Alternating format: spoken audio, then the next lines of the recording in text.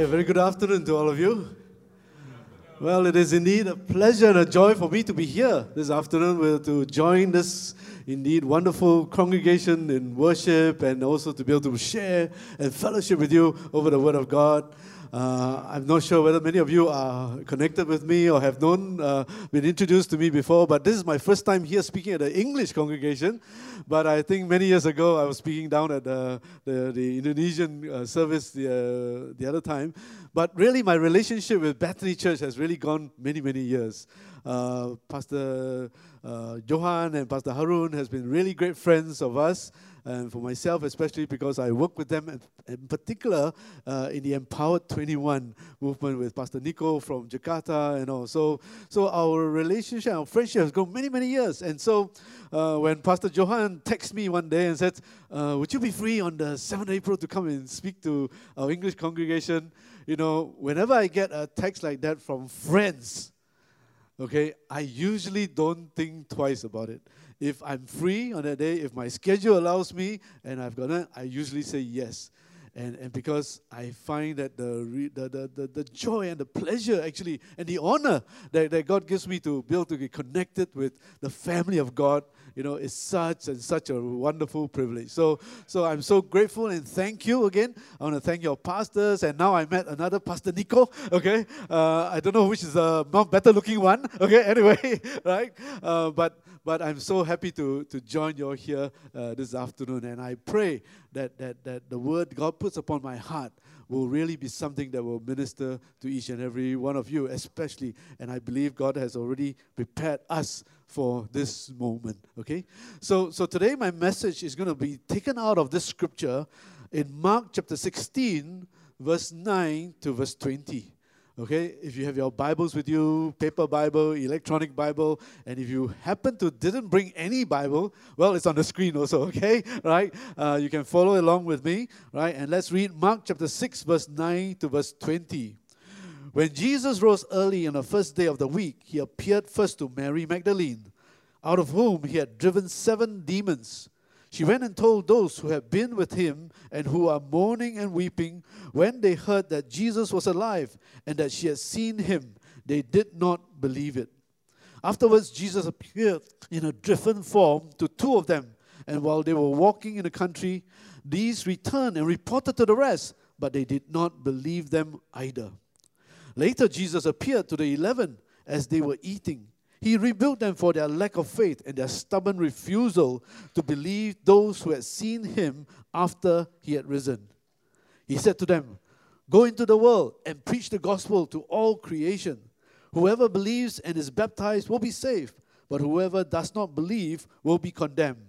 And those signs and wonders will accompany those who believe. In my name, they will drive out demons, they will speak in new tongues, they will pick up snakes and with their hands, and when they drink deadly poison, it will not hurt them at all. They will place their hands on the sick people, and they will get well." After the Lord Jesus had spoken to them, he was taken up into heaven, and he sat at the right hand of God. Then the disciples went out and preached everywhere, and the Lord worked with them and confirmed his word by the signs that accompanied it. Amen? Amen. Amen. Let us pray. Father, we thank you for your living word. We know that your word has life. And Father, today as we receive this word, we know that, Lord, you will give us life. Father, you will meet us at our unique point of need. Each one of us come with a personal concern. Each one of us come with a personal need. But Father, you know our hearts. You know who we are. And Father, you know our needs for you. So Holy Spirit, I ask that you take full control of this time. I ask that you will move up and down in this room, and you will take every thought captive in Jesus' name. And I pray, Lord, that the words from my mouth and the meditations of my heart, Lord, will be acceptable before you. In Jesus' name I pray. Amen. Amen. Now this afternoon, I'm going to begin my sermon this way. I need your help, okay? Can I get a bit of your help? I'm going to do a little survey, okay? A little survey about belief, okay? So I'm going to ask you 3 simple questions, and then you help answer for me, okay? Right? So are you ready? Okay, the first will be this. will you please stand if you agree and believe that exercise is good for your health? Will you please stand, okay, if you believe that exercise is good for your health? Okay, I can see that, yeah, many people believe, right? Okay, all of you, stay standing. Don't move. Okay, the second question. Now, remain standing if in the last 2 weeks you have exercised a little bit. Okay? Remain standing if the last 2 weeks you've done a little bit of exercise. Okay? Right? Okay? If not, then sit down, okay? Okay, good. We have got quite a number, at least the last 2 weeks, did some exercise, right? Okay, now listen to me. Third question. The experts tell us, okay? The experts say this, this is what considered exercise. That means you must have at least exercised 3 times a week, and that it must be at least 20 to 30 minutes, and that you will exercise your heart to a point where you sweat a bit, okay? That is really exercise. Now, how many of you have done that in the last 2 weeks? If you have, you stay standing. If not, the rest sit down. Okay, for those of you who are standing, ladies and gentlemen, I want to present to you these who really believe that exercise is good for you. Come and give them a big hand, okay? Give them a big hand. I'm sure by now you know that it's something to believe and something to really believe. It's something to believe and something to really believe. And many of us know there are beliefs in our hearts, but often beliefs in our mind, but often it doesn't get to our heart. That's why when this coming 2 weeks or so, when we approach Good Friday and Easter, I think this question will come up to many of us again. Do you believe in Good Friday and Easter? Do you believe that on Good Friday Jesus died? Do you believe that on Easter Jesus rose again?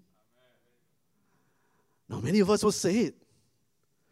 But the question is, do we really believe? Now, I'm not talking about those who do not know Jesus, In fact, I'm talking particularly to each and every one of us, and myself included. Do I really believe that Jesus rose from the dead? Because you see, it's something about saying that we believe. But do you believe in the risen Christ? That's why I believe today God wants to challenge us this afternoon. As we approach Good Friday and Easter, to revisit this question again in our heart. I know many of us have said, yes, Jesus is Lord. I have accepted you as my Lord and my Savior. I know that Jesus died on Good Friday, and I know that He rose from the dead on Easter Sunday. But the question is, do you really believe? Let me show you something that happened to the disciples on that very first Easter Sunday. Look at Mark chapter 16 again, and verse 9 to verse 11. And this is what it says. When Jesus rose early on the first day of the week, He appeared first to Mary Magdalene, and out of whom He had driven 7 demons. She went and told them who had been with Him and who were mourning and weeping. When they heard that Jesus was alive and that she had seen Him, look at what the Bible says. They did not believe it. Think about it. Now then look at verse 11, 12 and 13. Afterwards, Jesus appeared in a different form to 2 of them while they were walking in the country. These returned and reported to the rest. Look at what the Bible says again. But they did not believe them either. Now I want you to picture this. These are disciples. These are disciples that have followed Jesus for the last 3 years. They have listened to His teaching. They've followed Him. They've ate with Him. They've slept with Him. They've seen His miracles even. And yet, when they were told that Jesus rose from the dead, the Bible tells us they did not believe. I want to suggest to you that the gospel writer in Mark was divinely inspired by the Lord, by God, to write this scripture down for us, to particularly point us to us that indeed, even in our heads, we might believe. Even in our spirit, we think we believe. But often, the challenge is, do you really believe? And these disciples, they are not just so-called ordinary people. In fact, the Bible goes to a great extent to explain the fact that Mary, the one that brought the report, right? The Bible says she was the one that Jesus cast out 7 demons. That means she had a great personal encounter with God. And many people know about it. And because they know about her, they said, surely when Mary brings the report, I'm sure she's not telling a lie. But the Bible says the disciples did not believe. The other group of disciples, they actually walked with Jesus. They actually physically walked with Jesus. They walked with Jesus. They saw him risen. And yet when they brought it back, the disciples said they did not believe. In fact, in verse 8 in Mark chapter 16, we see a very simple description of how the disciples were. Trembling and bewildered, the woman went out and fled from the tomb. They said nothing to anyone because they were afraid. Brothers and sisters, I want to suggest to you that at that first Easter, many of these disciples were trembling. Many of them were bewildered. Many of them were afraid. They were in a difficult and sorry state because their leader and their master was crucified. But yet, they forgot that Jesus said to them, he will arise again. But thanks be to God. But thanks be to God, they did not stay in that state long. They did not stay in a state of unbelief, defeat, and bewilderment. You know why? Because if we go down to verse 20, this is what it says. Then the disciples went out and preached everywhere, and the Lord worked with them and confirmed his word by the signs that accompanied it. Praise the Lord. The disciples did not stay in their unbelief. God turned them around. God brought them to a point where finally the Gospel of Mark closes with this victorious declaration that the disciples went out to preach, went out in full confidence and spoke, and signs and wonders accompanied them. So the question that we need to ask ourselves is, what happened between verse 13 and verse 20?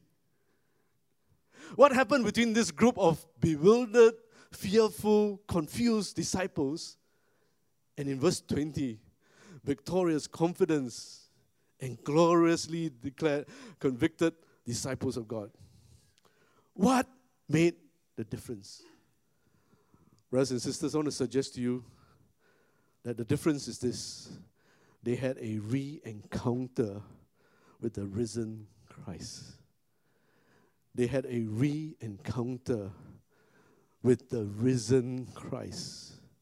Not the teacher Christ, not the miracle-working Christ, not the suffering Christ, but the risen Christ. And today I want to suggest to you that this is where God wants to lead us to. That I believe God calls us all to come back to that place of a re-encounter again.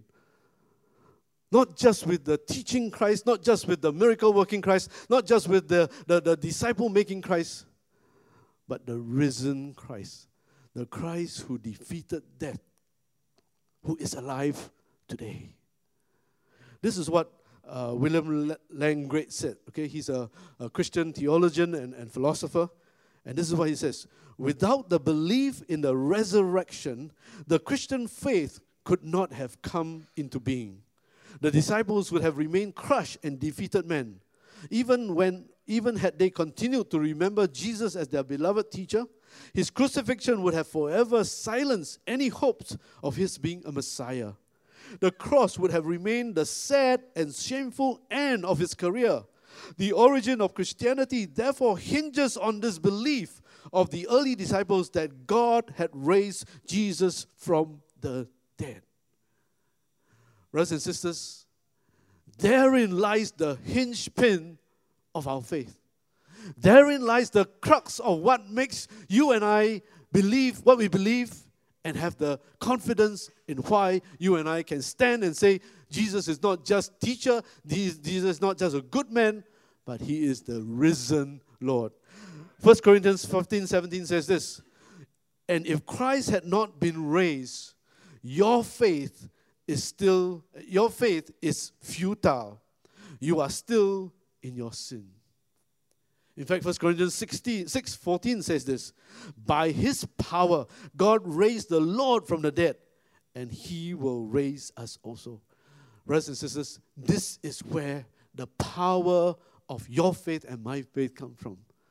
The power that raised Jesus from the dead is alive today, and is for you and for me. And that is the reason, that is the difference, that is the thing that made all the difference for the disciples when they were first encountered with the fact that Jesus died on the cross and he risen, but they did not believe, to a place where they became victorious and was able to preach and go out in the world. It is because they encountered the Lord.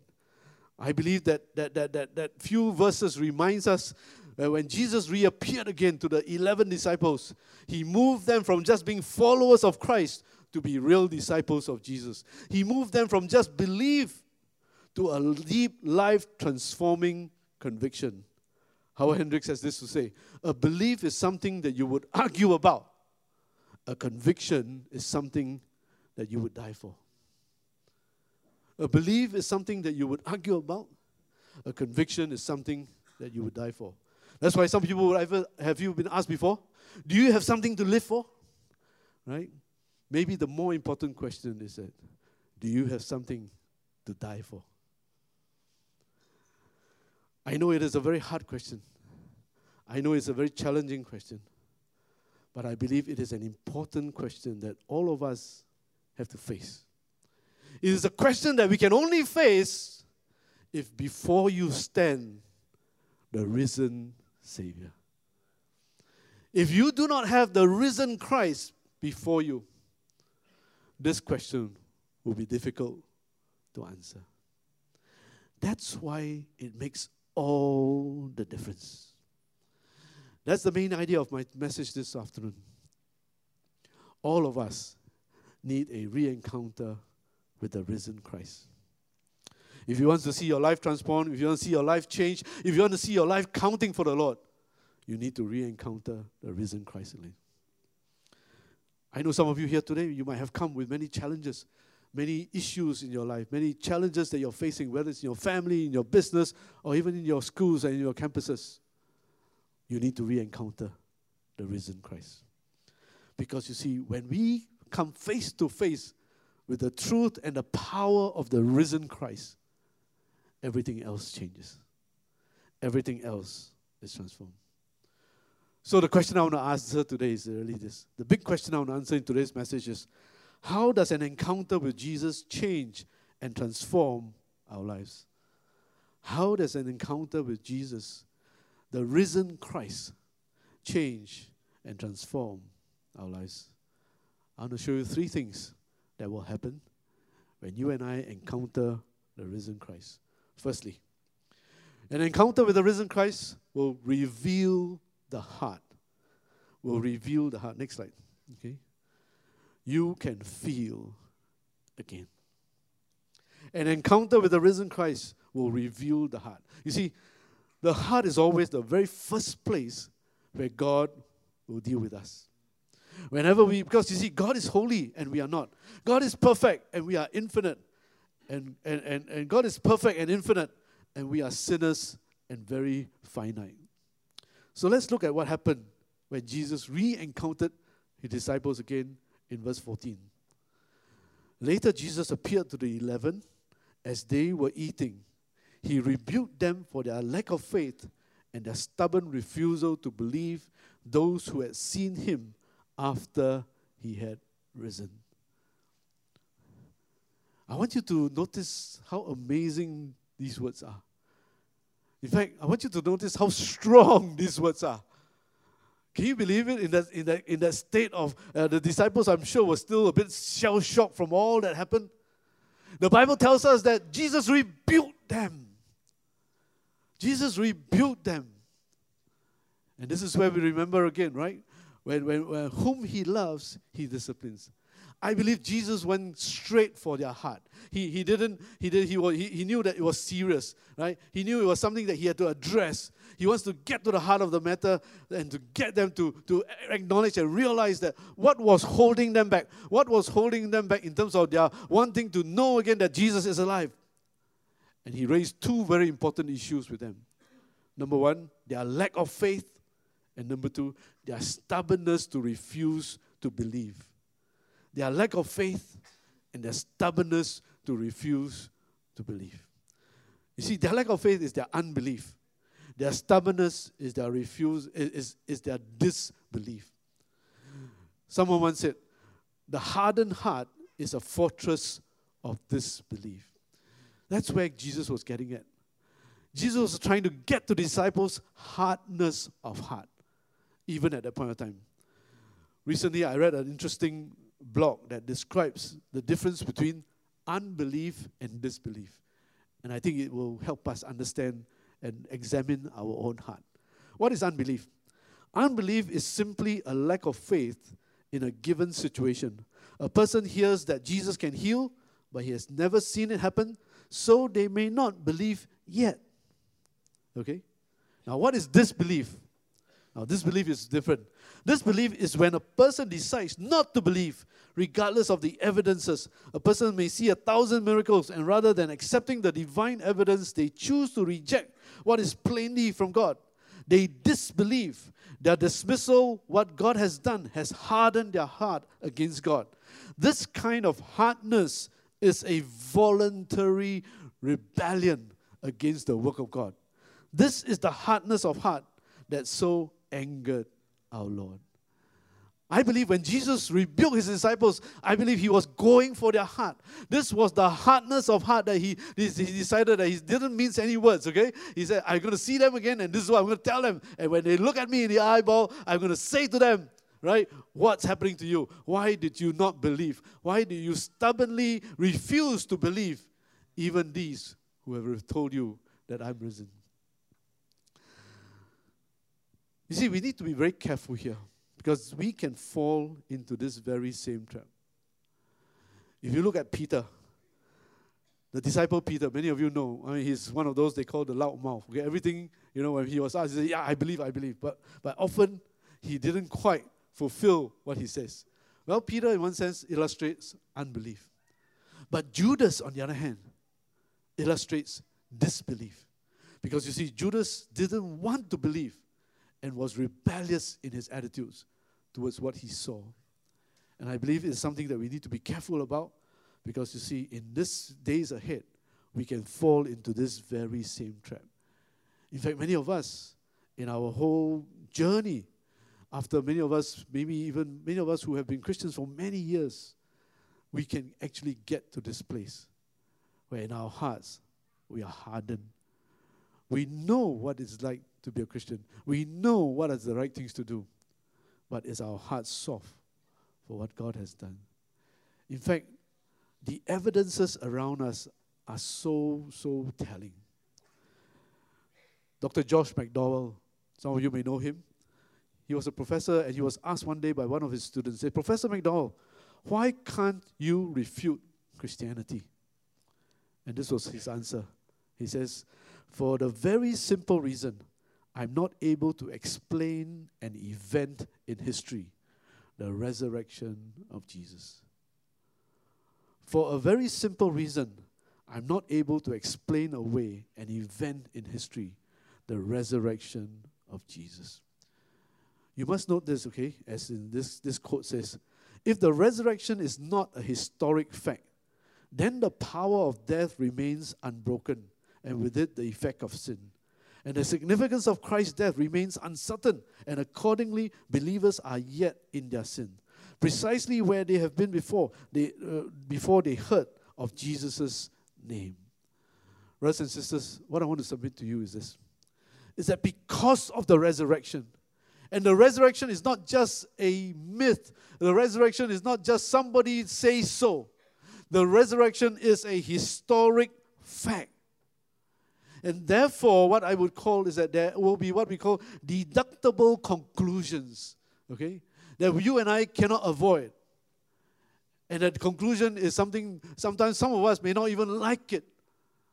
But the challenge is this, we are faced with it. And that is that Jesus did rise from the dead. What do you and I do with it?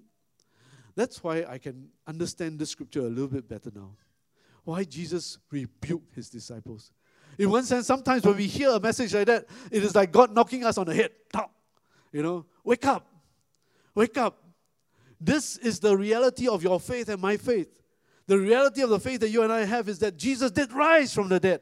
And we do have a God that has conquered sin. We do have a God that is victorious, have overcome death. And that same power is for you and for me. That's why Proverbs 4:23 says, above all else, guard your heart, for everything you do flows from it. But every time when I believe Jesus confronts us about this, I also catch the grace of God. I also catch the fact that Jesus, although he rebukes us, he loves us. Look at how he patiently encountered Thomas in John chapter 20, verse 27 to 29. Then he said to Thomas, put your finger here, see my hands, reach out your hands and put it into my side. Stop doubting and believe. Thomas said to him, my Lord and my God. Then Jesus told him, because you have seen me, you have believed. Blessed are those who have not seen and yet believe. I believe this morning, this afternoon, God wants to bring us back again to that place. To re-encounter the risen Savior. And for you and I to make that same declaration like Thomas. My Lord and my God. We must come back to that place again and acknowledge the fact that because we have a risen Savior, God's love is far greater and far more powerful than what you and I can imagine. Are you ready? Are you willing to allow Jesus to encounter your heart today and reveal the hardness that can be there? But the Lord says, I want you to feel again. I want you to feel again. This is what an encounter with the risen Christ will do for us. So that's the first thing. The second thing that I believe God will do for us as we encounter the risen Christ, not only will he reveal the heart, he will restore the vision. You can see again. He will restore the vision. Let's see what happened next. Let's see what happened next when Jesus then went on as he met the disciples, as he encountered them again. You will notice in Mark chapter 16, verse 15 and 16, it says, he said to them, go into all the world and preach the gospel to all creation. Whoever believes is baptized will be saved, but whoever does not believe will be condemned. What we see happening here is this. When Jesus re-encountered the disciples one more time, right? He imparted upon them a life vision, a mission, a new sense of hope, a new sense of purpose, a sense of urgency. And today, as I was preparing this message for this afternoon service, I really felt a prompting that the Lord really wanted this word for many of you here this afternoon. Many of us may be in that condition, just like the disciples. We're a bit confused.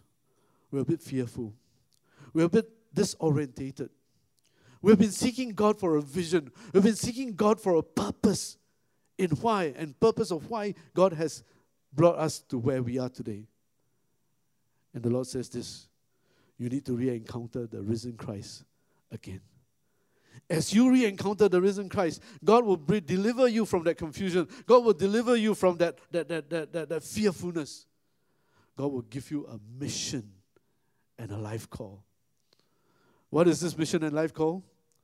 Go into all the world and preach the gospel to all creation. Whoever believes is baptized and will be saved. Whoever does not believe will be condemned. That's why in 1 Corinthians 15:17 it says, if Christ has been raised, your faith is if Christ has not been raised, your faith is futile. You are still in your sin. I want to suggest to you this, that because Jesus rose from the dead, that proved the fact that he defeated death, God has given us a new vision and a new mission in life. That's why in Isaiah 25, verse 7 and 8, it says this: on this mountain he will destroy and shroud the unfold all the people, the sheet that covers all the nations. He will swallow up death forever. The sovereign Lord will wipe away the tears of all the faces. He will remove the people's disgrace from all the earth. The Lord has spoken. Brothers and sisters, our lives are very different today because of the fact that Jesus defeated death. But with this truth comes an urgency. I want to suggest to you this is what Jesus was trying to get to his disciples. If you look at verse 16, he says, whoever believes and is baptized will be saved, but whoever does not believe will be condemned. When Jesus gave his disciples this mission, when Jesus gave his disciples this commission, as he re-encountered them again, I believe he slipped in an important urgency to the message. He wanted to remind them that if it's because of this, the very fact that I've risen from the dead, I've defeated death, therefore whoever believes in me will live. Whoever does not believe in me will be condemned. I remember this story told by a pastor. One morning he went to his church on Sunday morning. He says, I got a 3-point sermon for you. My number 1 point is this: by the end of today, millions are going to hell because they do not know Jesus Christ. Point number 2, many of you here don't give a damn. And then point number 3, after a short pause, he says, many of you here are more concerned about your pastor's use of the word damn than the many who are going to hell. We may laugh about it, but in fact, there's a serious truth about this little story. And I believe that's what Jesus was trying to do with his disciples. He says, go and preach, because you see, because I've defeated death, then those who believe in me will live. Those who do not will be condemned. I believe Jesus was slipping in an urgency of purpose for you and I. An urgency of living a life that is purposeful for God. Look at Acts chapter 20, verse 24. It says it so plainly. But my life is worth nothing to me unless I use it for finishing the work assigned me by the Lord Jesus. The work of telling others the good news about the wonderful grace of God. Let me read that one more time. But my life is worth nothing to me unless I use it for finishing the work assigned me by the Lord Jesus. The work of telling others the good news about the wonderful grace of God. I believe the work of evangelism, the call to the Great Commission, is not just another job assignment for you and I. I want to suggest to you, just like Jesus did to his disciples, why he gave the disciples a new sense of life and purpose. It's because the very commission itself, the very commission to go preach the gospel to the ends of the earth, is life-giving. That's why you and I need that vision. You and I need that commission.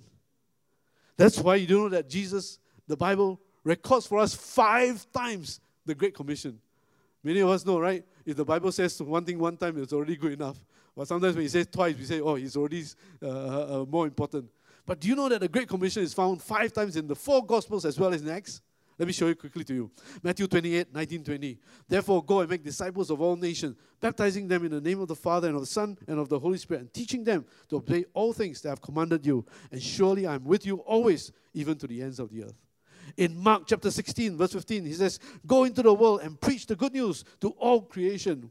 Then in the Gospel of Luke, in verse 47 to 24, verse 47 to 49, and repentance and forgiveness of sin will be preached in his name and to all nations, beginning at Jerusalem. You are my witnesses of these things. I am going to send you what my Father has promised, but stay in the city until you have clothed yourself with power and from on high.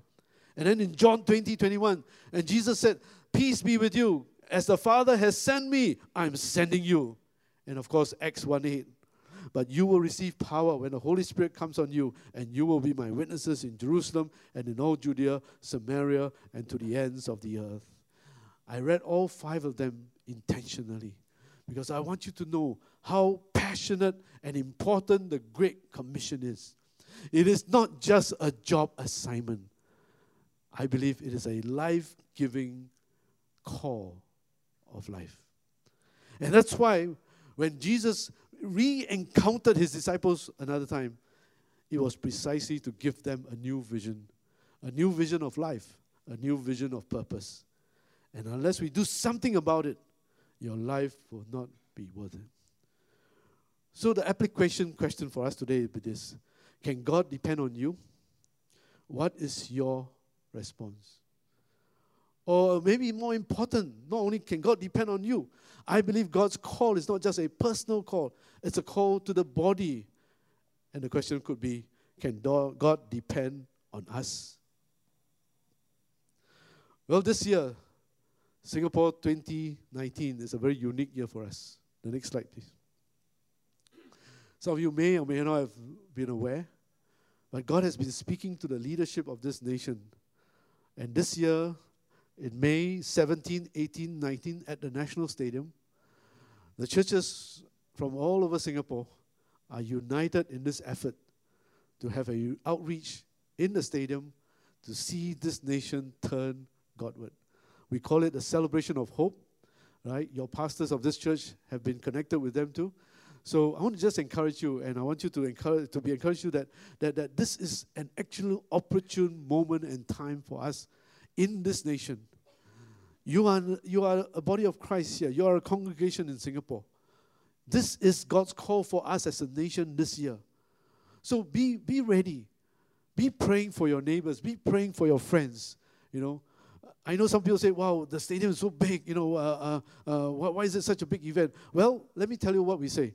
We call this personal evangelism on a mass scale. That's what Celebration is Hope is all about. We believe that every one of us, God will call to reach and bring a friend. And I believe as you and I do that, we're going to see this nation touched. But my point to you is this today: don't wait. This is the year. This is the year. Receive this mandate.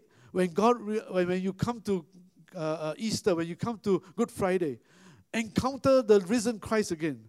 Let the risen Christ move your heart with a new vision to go and preach and bring the gospel. In fact, Proverbs 29 verse 18 has this very interesting word. It's found in the Message version, and I really like it in the Message version. It says this: if people can't see what God is doing, they stumble all over themselves. But when they attend to what He reveals, they are most blessed. If people can't see what God is doing, they stumble all over themselves. But when they attend to what He reveals, they are most blessed. Brothers and sisters, I want to suggest to you, God has revealed to us in this nation that this year, 2019, will be a year of proclamation.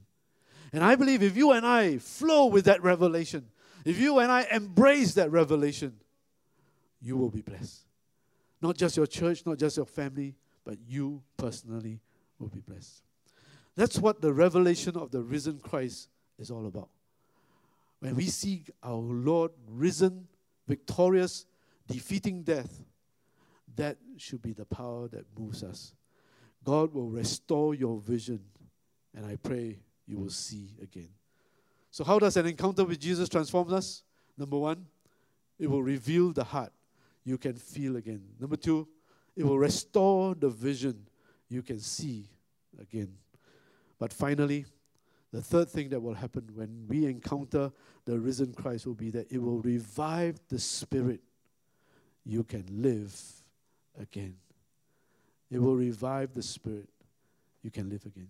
You see, finally, when we encounter the risen Christ, brothers and sisters, you not only encounter the risen Christ, you encounter the Holy Spirit. That's what is promised to us. John chapter 16, verse 7 and 8 says this: but very truly I tell you, it is for your good that I am going away. Unless I go away, the advocate will not come to you. But if I go, I will send him to you. When he comes, he will prove the world to be in the wrong, and sin and righteousness and judgment. It is because Jesus has arisen. It is because Jesus has returned to the Father. He has released into us, and He released upon us the Holy Spirit. Many of you know the Holy Spirit is not just God. The Holy Spirit is what we call God in the now. He is very present here. He is here this afternoon. He is here in our midst. That's why this message cannot close, in one sense, without acknowledging the fact that as we encounter the risen Christ, we can talk about it, we can know about it, but we must experience it even here this afternoon. That's why it's important for you to know that the risen Christ will revive the spirit within us. That's why Mark 16, verse 17 to 18 then closes with this. And these signs will accompany those who believe. In my name they will drive out demons. They will speak with new tongues. They will pick up snakes with their hands. And when they drink deadly poisons, it will not hurt them at all. They will place their hands on the sick and they will get well. That is the result of encountering a risen Christ. A Christ that has not just laid in the tomb and stayed dead. He is alive today. And the Holy Spirit is his instrument that will manifest Himself as a sign to us even right here this afternoon. And not only here in the four walls of this beautiful auditorium, but out where you are, where in your family, in your workplace, in your schools. You have the risen Christ with you. The Holy Spirit is available.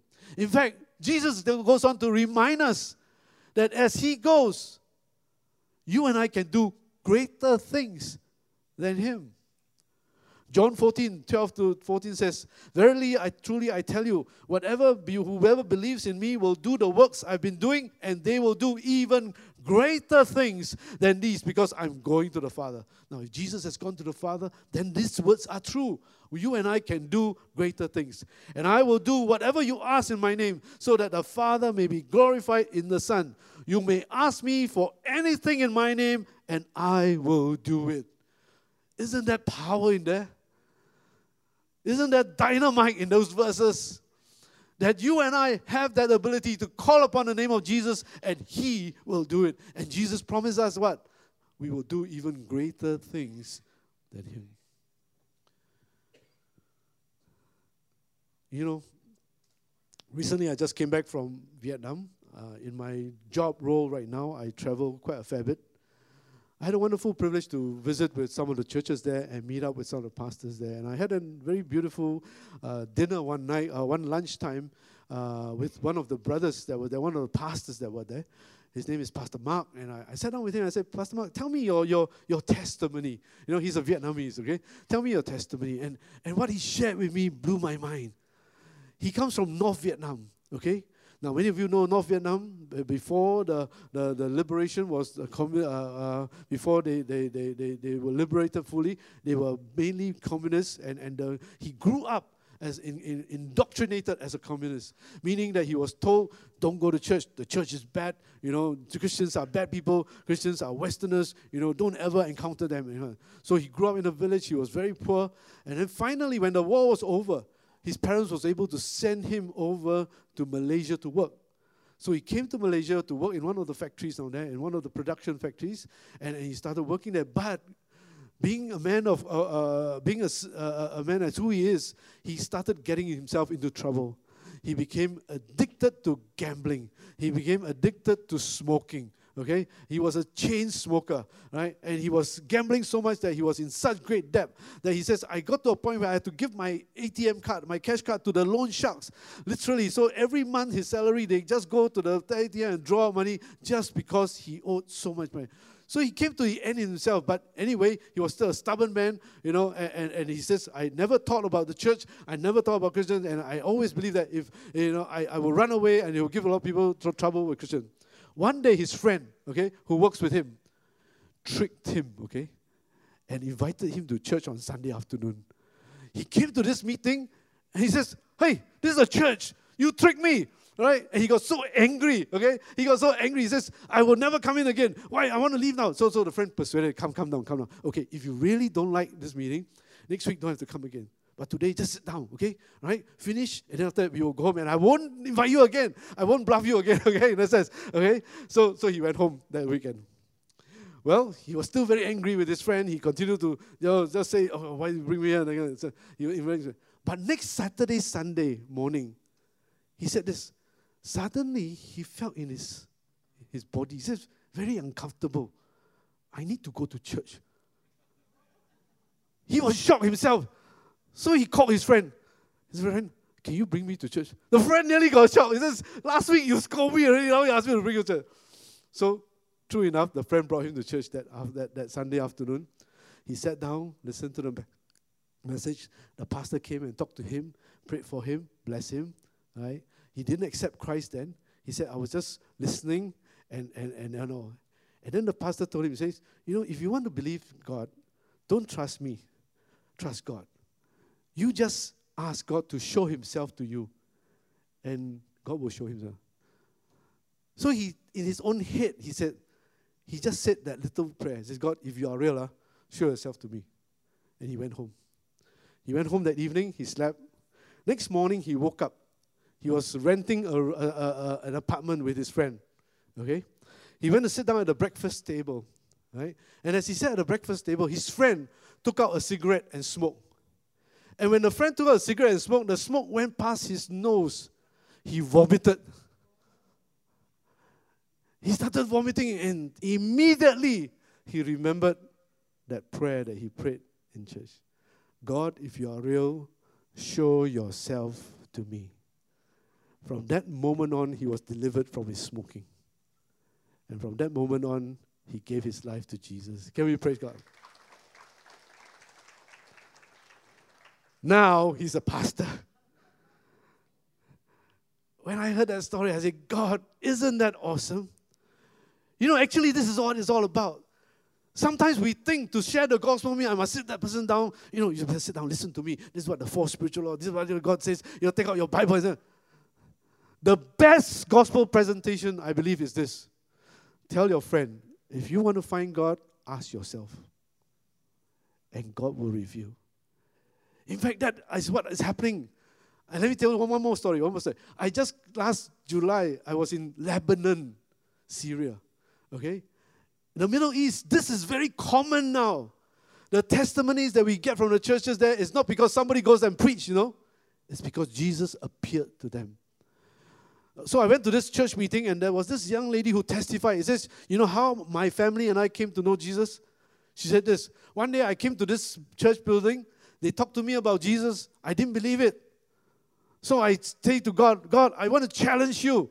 If you are real, you heal my brother now. And when she said that, in a few minutes, the mother in Syria, okay, she's in Lebanon, okay, right? In Syria called her and says, hey, something is happening to your brother. Something is happening to your brother. He looks like he's being healed. And true enough, the brother was healed.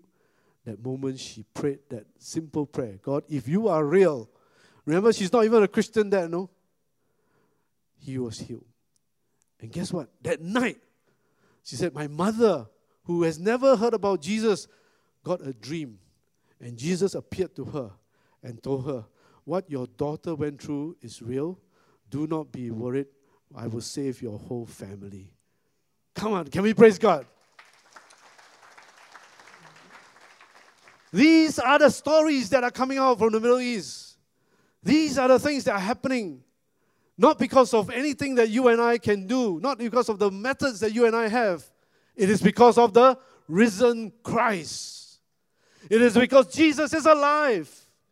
And that the best thing that you and I can do for our friend and for our pre-believing neighbors and our pre-believing family members is to tell them, if you really believe in Jesus, if you really want to find Jesus, ask. Because the Word of God says so, right? If you seek me with all your heart, I will be found. If you seek me with all your heart, I will be found. Hebrews 13:8 says this, Jesus Christ is the same yesterday, today, and forever. This is the basis of how you and I are to encounter the risen Christ. Brothers and sisters, as we come to this Good Friday and Easter weekend, I think it is very important for us, no matter whether you're a Christian for a few months or whether you've been a Christian for many, many years, I myself included, we need to re-encounter the risen Christ again. Because when we re-encounter the risen Christ, in the reality of the truth of that word, that He is indeed alive, He is a fact, He is a historic fact in history, then you and I have the confidence that our faith is not futile. Our faith has power. Our faith has victory. As we encounter the risen Christ, number one, let God reveal your heart. You can feel again. Number two, let God restore the vision. You can see again. But finally, let God reveal the Spirit. You can live again. That's why in this end, I just want to close with this chorus of this very famous hymn that some of us have sang over and over again, but I'm not sure when I look across the congregation sometimes now whether they actually remember this hymn. He lives, Christ Jesus lives today. He walks with me and talks with me along life's narrow way. He lives, salvation to impart. You ask me how I know He lives. He lives within my heart. Let's do that chorus again. He lives. He lives, Christ Jesus lives today. He walks with me and talks with me along life's narrow way. He lives, salvation to impart. You ask me how I know He lives. He lives within my heart. Can I invite us all to stand right now? And I'd like the music to play in the background.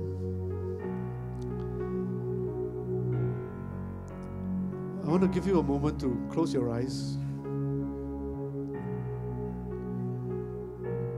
And I want to give you a quiet moment right now to encounter the risen Christ.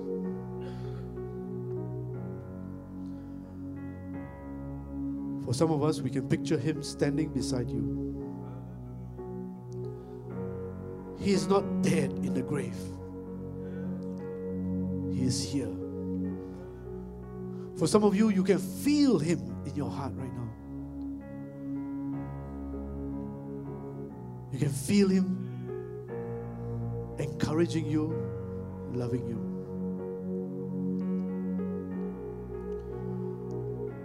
For some of us here today, the risen Christ has given you a new vision. A new vision to believe Him for the salvation of your household. A new vision to believe Him for the call He has given to some of you to go to the nations.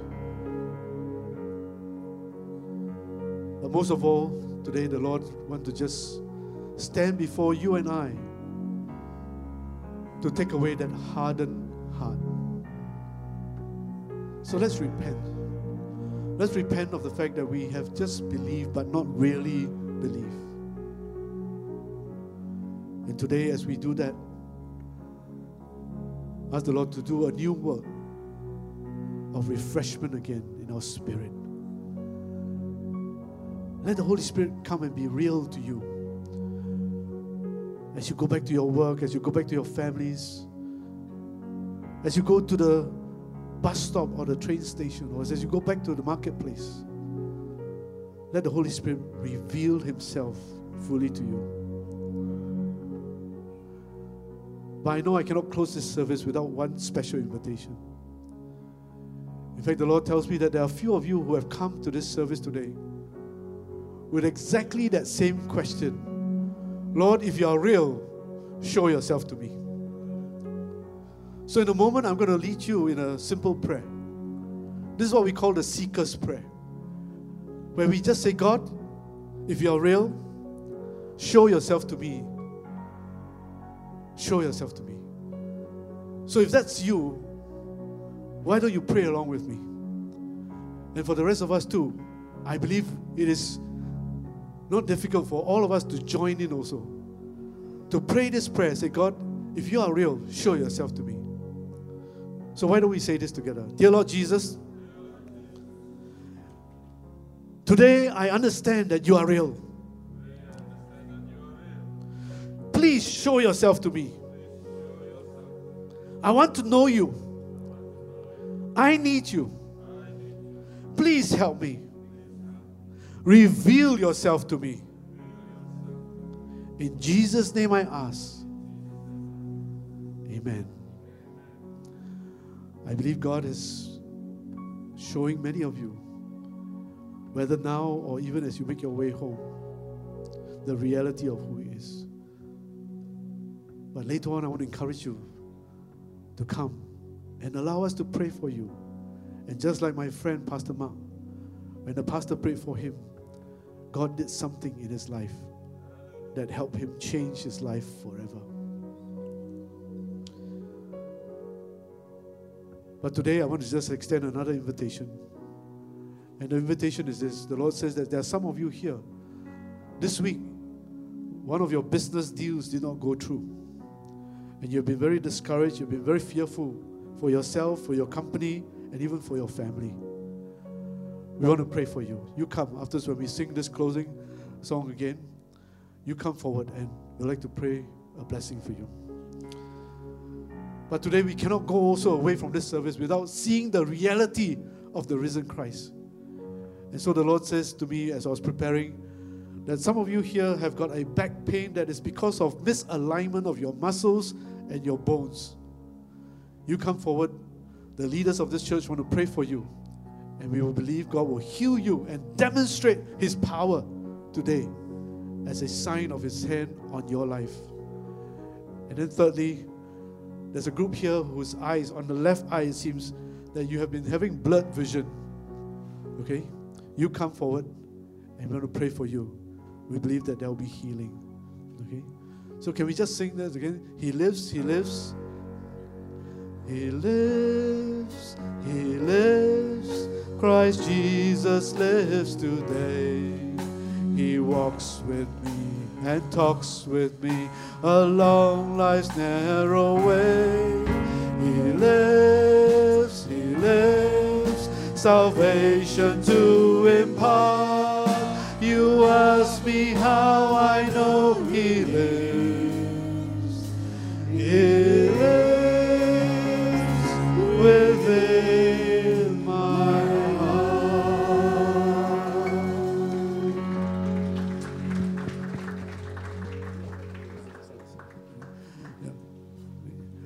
I think this is how we'll end, okay? I still want to pray for those who want to come and respond to the altar call. So if you sense that this word that I've spoken had a word for you, the pastor is here going to pray for you. We're just going to take a few minutes. I'm just praying this blessing for you as you come forward. Okay, so I don't know whether you have a closing song or something like that, a response song. Okay, and okay. Anyway, maybe we can sing the verse. Here we go. Yeah. Okay. Right, sorry. Christ is enough. Come, you come. You come forward. We'll pray for you. Yes. I know God is here. I know God is here. Come. Everything I need. Come, respond to the Lord. Christ is enough for me. Christ is enough for me. If you want to be prayed for, please come forward. Pastor will be ready. Everything I need is in you. Everything I need. Christ is enough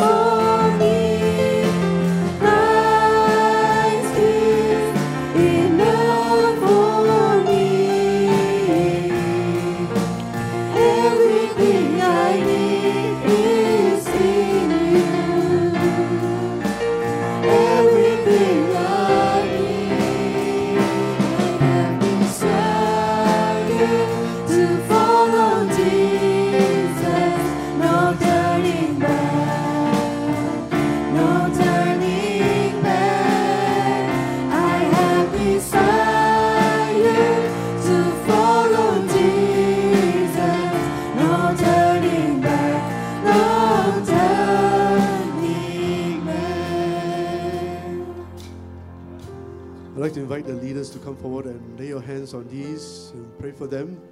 For those of you who have been in front, I want you to lift up your hands. If some of you are here because you are here because of some of the words that have been given, just share with the person praying with you. You know, if it's for your back, that you want to be healed, if it's for your eyes, or it's because of some of these concerns in your heart about your business deals that didn't come through. I just believe God that God will heal. God will heal. His presence is here. And for those of you who have come because you say, God, I want to seek your reality. Today, I want you to just lift up your hands right now and we'll pray for you. And I'll pray a prayer for all as we continue to worship the Lord, as we continue to bless Him. Father, we know that you are here right now. Lord, I pray the reality of your presence right now to come and touch these who have come to the front right now in Jesus' name. Lord, you have shown yourself real in their lives, and I pray that you will bring healing right now. You will bring healing upon them, and I ask that, Lord, your hands be close upon them, and that you will bring that restoration upon their heart right now in Jesus' name. Amen.